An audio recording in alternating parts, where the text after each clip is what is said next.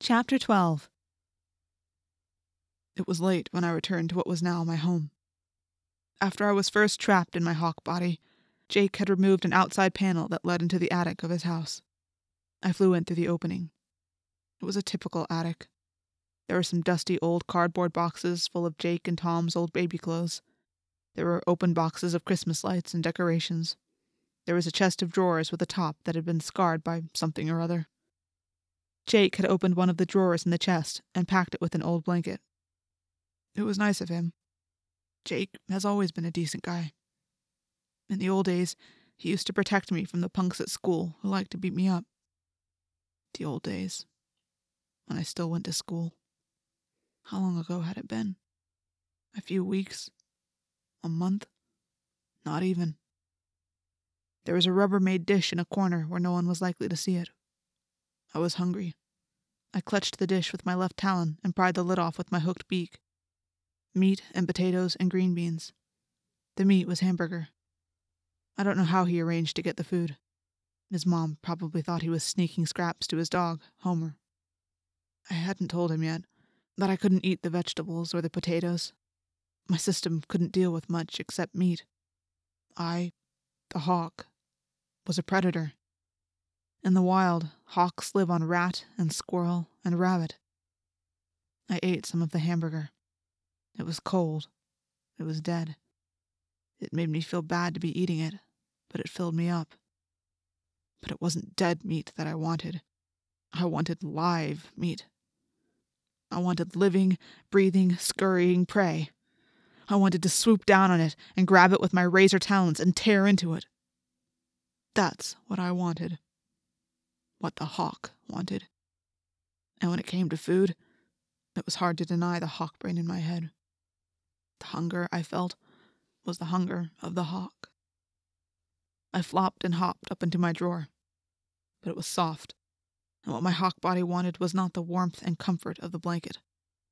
Hawks make nests of sticks.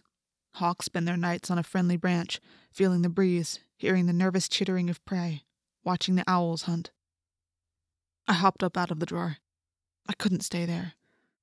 I was so tired I was past being able to rest. I was restless. I flew back out into the night. Hawks are not usually nocturnal. The night belongs to other hunters. But I wasn't ready to rest. I flew aimlessly for a while, but I knew in my heart where I was going. Rachel's bedroom light was still on.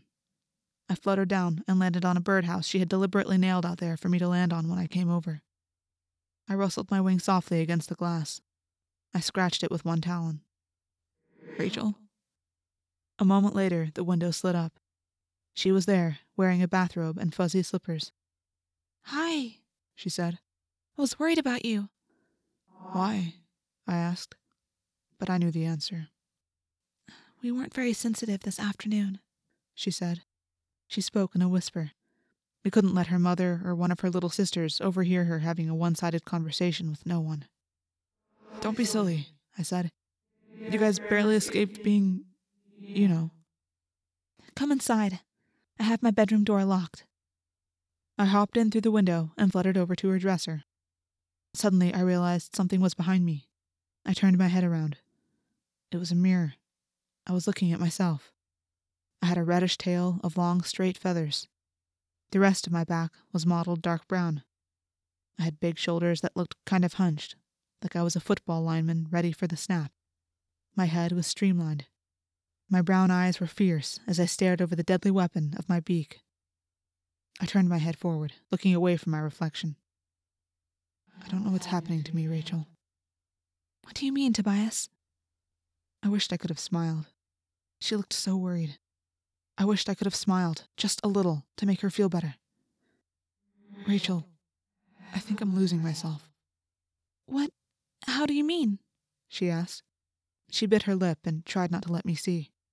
But of course, hawk eyes miss nothing. Today, the hawk we freed. She was there, at the lake. I wanted to go with her. I felt like I belonged with her. "You belong with us," Rachel said firmly. "You are a human being, Tobias." How can you be so sure? I asked her.